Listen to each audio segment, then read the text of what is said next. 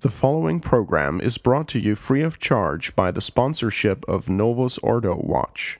See for yourself that the Church of the Second Vatican Council is not in fact the Catholic Church of the ages. Go to novusordowatch.org. That's novusordowatch.org.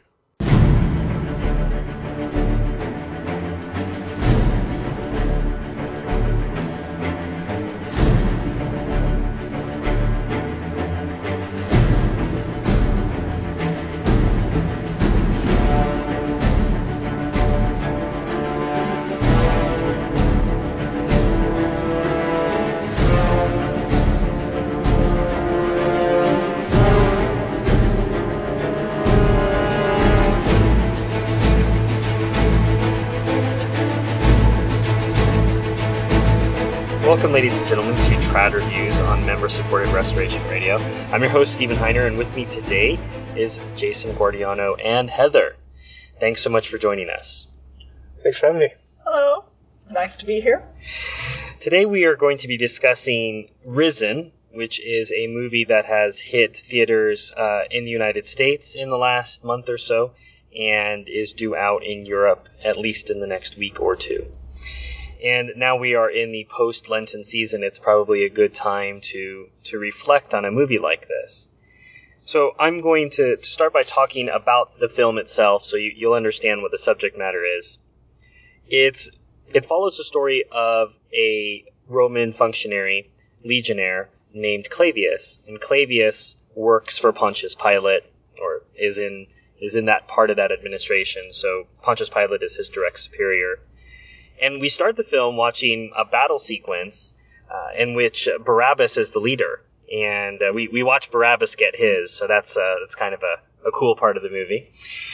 Maybe true, maybe not, who knows. But very historically accurate in terms of costuming and the look and feel of the Holy Land. We then watch Clavius follow the mystery of our Lord's missing body, starting with his witnessing the end of the crucifixion. So our Lord had already died, and all the way through to our Lord appearing to the apostles in the upper room, and he feels compelled to find out what's the real story, because it can't be possible for a man to be raised from the dead. And we end with our Lord's ascension. I want to just go around the table here for a moment and get everybody's 2-minute reactions to the film. We'll save our ratings for later, but why'd you see the movie, and what were you thinking either before, during, after the movie? Okay, well, I went to see it because Stephen made me. Basically, I tend to not go to movies in the theater, and I was hardly even aware this one was out. I'd vaguely heard of it, but wasn't that interested. It was, I did like the premise of an investigation. I like mysteries. So that was interesting, and I'm overall glad I went, I think. Well, with this movie, I wouldn't have seen it unless Stephen had asked me to, so I went ahead and did that. And, of course, the trailers, it's another, I suppose, Hollywood's take of the mystery of our Lord. Anyway, I always watch movies like this with dread, and I came out not any different, I guess. So I feel bad insofar as I forced two people to go see movies. I went with my parents, and my parents, unfortunately, I think they like some of these things a bit more than they should, potentially. That's a longer conversation for me to have with them sometime, try to convince them of that. But I was prepared for anything. I knew it wasn't made by a traditional Catholic, but I guess I was hoping for the best. So maybe I was the other part of Jason's dread, is I was maybe doing the typical half full, glass half full thing. And upon just the further and further I get from watching this movie, the less and less I like it. So if I already didn't like it when I saw it, then I've only disliked it more in the weeks since I've seen it, and we're recording this now some weeks from when everyone has had a chance to see it. So, to be fair, let's start with the good news first. Okay, so just as we feel like it, as the Spirit moves us, tell us what you liked about the film. Well, I think Joseph Fiennes is a good actor, so the acting was good. Yes, the character of Clavius. Yes. And I liked that when they were in the Roman setting, they did a good job. It would be a mystery. That made sense that he was curious about that. So I thought that part was well done. Yes, definitely the Roman side, the politics, the Roman order and following orders, and then the Pharisees coming to visit. All of that seemed positive. I liked some of the human reflection. We're watching Pilate after the condemnation, and he's still having to deal with the high priests. And those interactions strike me as quite authentic. I think that's probably exactly what he had to deal with. There's also an interesting conversation between Clavius and Pilate about ambition, about what it is that, and Pilate sort of asking, well, what is this all for? It's like, I know you want to be me, and that question, and Clavius is asking himself, like, why am I doing all this? I want to get a small home out in the middle of nowhere, but I have to do all this killing in order to get there. So I thought those interactions really, I think they were genuine. And you're talking about pagans. Clavius was devout to Mars, the god of war, and so he had a sort of natural piety. It was misdirected. He didn't obviously know about the true God, but there was an openness there because he was willing to follow the truth. He was very compelled by truth. So I like that. There's also some dramatic scenes that I thought were done well. So there's a scene towards the end of the film in which the apostles throw the net out for the fish, and as the fish take in, the boat almost capsizes.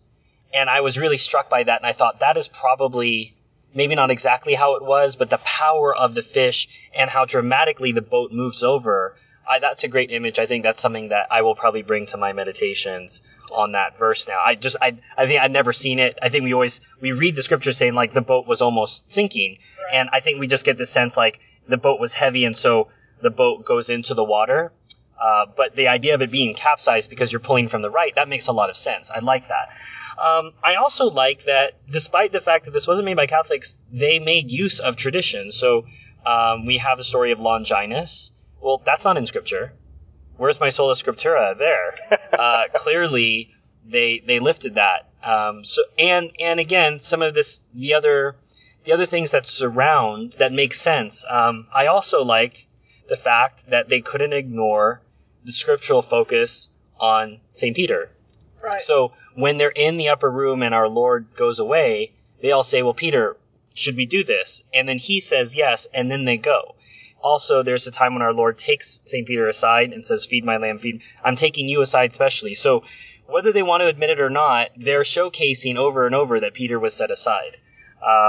Whatever problems they may have had that we'll be discussing, they clearly wanted to present it authentically and in a good light. They weren't out to get anyone for their faith. I guess, yeah, I would say it wasn't a hatchet job. However, because, and that's a great segue, Heather, because they're not correctly oriented, the way that they put forward some of these things or the way that they interpret some of them are really problematic. So, the bad news section, who wants to get started with that? Well, the apostles. They were kind of stoned hippie idiots. I think definitely. That's how they were portrayed. Or New Age. Mary Magdalene was very New Age. I liked her gravitas, but it was just weird. But you're talking about St. Bartholomew as a total... Mostly, but... This is going to be awesome, man. Yeah, right. I was just struck by could they really possibly believe that one of the apostles was like, this changes everything. Yeah. This is awesome. This whole reaction, just very puerile. I really, really dislike that. I remember just thinking as he was acting, I was like, you don't really think an apostle acted this way. Right. And at one point I was reminded of puppies running around. They were running around bumping into each other. Oh, where's Jesus? Where's Jesus? Oh! Yes. Oh, no, I don't think so. Exactly. It was kind of just sad to see them as a bunch of bumbling idiots that Jesus appears to them and then disappears, and all of a sudden it's like their toy is gone and they're completely lost. They have no dignity of their office. Peter is the leader, but he still needs a prompting from Mary Magdalene to do something or anything. Which is probably somewhat true, right? Because the women, at least in that part of the resurrection story, are the ones who are, telling, this is what happened. And our Lord appeared to them first, right? So, they still don't have the credibility. It's odd. It is as though Jesus had no influence on any of them during the time they spent with him. Well, let's focus on him. I didn't like Jesus at all here. Not at all. If he would be the hippie in chief here, Mm-hmm. I think, and again, nothing negative about his portrayal, but it's just very, very banal. Smiling, put his hand on you. In some ways, I felt that they were a little grabby with our Lord. I mean, I want to make sure I clarify. So today, in recent Gospels, we've read about Judas betraying our Lord with a kiss. Well, if he's kissed our Lord, and let's say, kiss on the cheek, it wouldn't have been an extraordinary thing. It means that at some point in the previous 3 years, Judas had probably kissed our Lord. So I'm not bothered by people touching our Lord. And especially, too, Mary Magdalene rushes him, and he says, don't touch me. Well, it means in the past she must have, right? So I don't have a problem with people touching our Lord. I don't think his human form was there. He rubbed his hand into mud. He put into people's eyes. Like, he was in contact with people. But the way that this Jesus conducts himself, it's just very much of a big brother, put his arm around you, a little too familiar for me. So I'm not saying our Lord wasn't affectionate or didn't allow affection to be shown to him, but this depiction is just lacking. It was really lacking in depth. It didn't seem like authentic affection, just kind of guys hanging out that are friendly with each other. But our Lord had a deep affection for all of his disciples and the apostles, not just a bunch of frat brothers hanging out.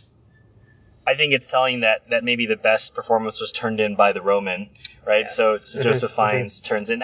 Probably he's the only really well-seasoned professional actor among all of the cast and crew. I did have one issue with the Roman side of things when, after Clavius believes and is following Peter and the other apostles, and they run into his former assistant. Mm-hmm.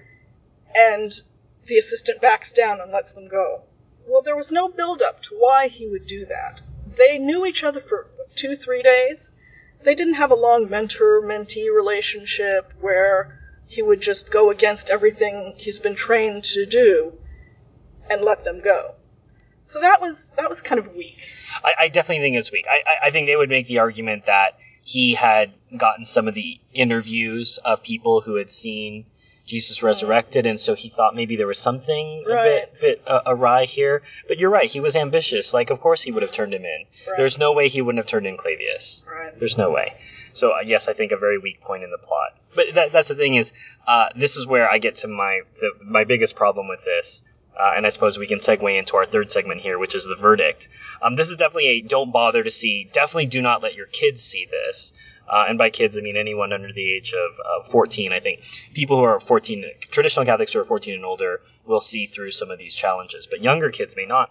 And I see this as, unfortunately, the comic bookization of Scripture. And by that I mean an adaptation of a story.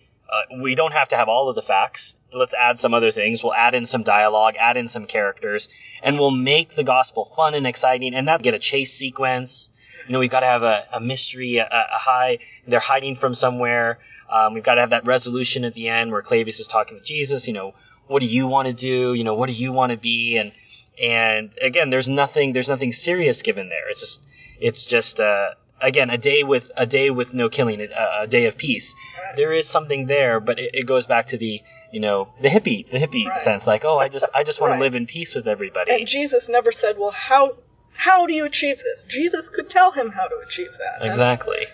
So I smell a unfortunate universe of films. If this is successful commercially, an entire universe of apostolic, Jesus, scriptural stories that will take the same liberties that this film does, which means it's basically worthless. If you've got a little drop of poison, and this has more than a few little drops, the whole thing's pointless. And that reminds me, I also didn't like the usual Our Lady losing her mind Thank you.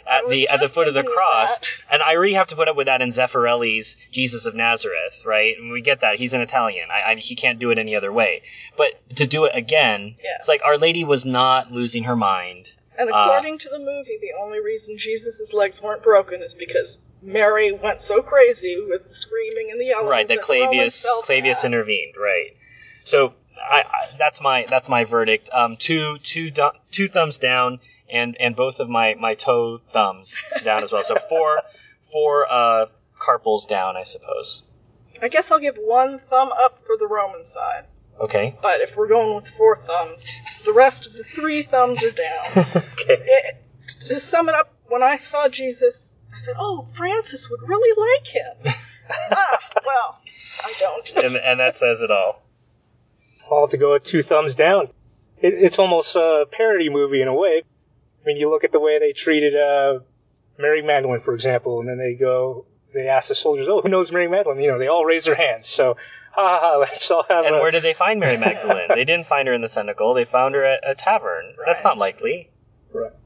And then the cameo of the shroud, where you have the negative image of the shroud on the shroud, when obviously, we only saw that via photograph. So that was very strange. So overall, just the lack of, well, of course, it's not made by traditional Catholics, so the lack of sacraments, the lack of grace, it seems, and the Jesus ascension via backing away into the sun into a rocket nuclear explosion sort of thing. Right. No mass celebrated, no baptisms. No. We don't see that. And then we see the sort of gratuitous miracle at the end where our Lord heals a leper. Right. And it's true. At one, Clavius says, "Has this happened?" He says, "Oh, plenty of times." And yes, in Scripture it says, there's no way we could tell you. All we get in Scripture is a sliver of the miracles. Like, we get a piece of all the miracles that had been happening over and over and over. We get a sampling. That's why we get a feeding of the 5,000, a feeding of the 4,000. Sure, there's a feeding of the 3,000, however it might have been. But this sort of gratuitous, our Lord healing the leper at the end, just to prove to Clavius, as if Clavius needed any more proving at this point about who this guy was. Right. Again, all of these are weak, which brings us to our final segment today, which is coming quote-unquote attractions, or maybe coming detractions. And in the trailer, as you know, in the United States, they usually companies buy trailers to accompany other sorts of films. So in Star Wars, you're going to see trailers for other nerdy films because there's a bunch of nerds watching your movie. Well, there are probably going to be a bunch of Jesus people watching your movie. So I saw God Is Not Dead Part 2 as a trailer, which is only a film that would only be made in America. And Young Messiah, which was, for those of you who are old enough to remember, the Young Indiana Jones Chronicles, which were actually enjoyable. This was basically a take on this, and I can't think of anything other than blasphemous, and this was just from the trailer. Mm-hmm. And I thought I read Anne Rice wrote the book that this was based on, and if anyone is familiar with Anne Rice, who became famous for the vampire series. And then for a public conversion to no sort of Catholicism, and then a backing off of that. So that should say everything about what the movie will be. It's certainly not going to be an accurate or reverential depiction of Jesus. I suppose our listeners can go online and look at the trailer for themselves, Jason, but what were some of the grossest, most blatant things in the trailer that you can remember? You have the Holy Family worrying about how are we going to tell him that he's, he's special. The idea that God doesn't know who he is. Yeah, it was really, really, really problematic. And again, it's sort of scary. This is what happens when Protestants have money, is they go and do things like this. Again, to Heather's point, probably well-meaning, but well-meaning in their already disordered universe. So now they're going to spread this disorder to many more people. And it'll be attractively packaged to them. They can go home with a good feeling. They're like, oh yeah, that Jesus guy, he's for peace, and he's friendly, and he loves everybody, and who's he to judge? And one of my Novus Ordo friends has already asked me to like the Young Messiah page on Facebook. So, no, even a conservative is not going in with their eyes open to the fact that this is apocryphal gospel this is based on. Well, I guess our takeaway from this is, if Stephen asks you to go see a movie for TradReviews, just you might not want to. Hopefully, we won't have such a movie next time. But Heather, thanks so much for joining us. Jason, thanks for being on and putting up with the film and then taking some time to chat about it. For our listeners, if you have films or books or board games, as you know, TradReviews covers many things that you'd like us to talk about, let us know. And someone had mentioned over at the annual meeting that people had an impression TradReviews was only about secular books, and it's not true. We've done Introduction to the Devout Life before as a TradReview. We just try to cover lots of different options. Obviously, our entire network is based on religious stuff, and we want to maybe bring some cultural and other context in with that, and hence talking about a terrible movie that you shouldn't see. Or if you do see it, make sure that you bring the appropriate precautions. You can email us tradreviews@truerestoration.org. And from all of us here at the network, if you have found our work to be helpful or beneficial to your spiritual life in any way, we ask that you please consider saying a prayer for our apostolate. For the Restoration, I am Stephen Heiner. May God bless you.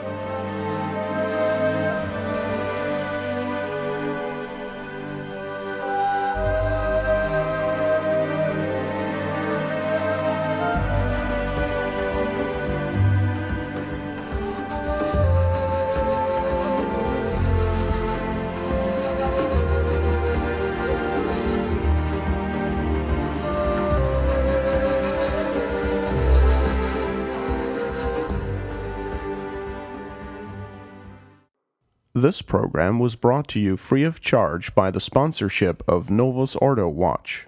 See for yourself that the Church of the Second Vatican Council is not in fact the Catholic Church of the ages. Go to novusordowatch.org. That's novusordowatch.org.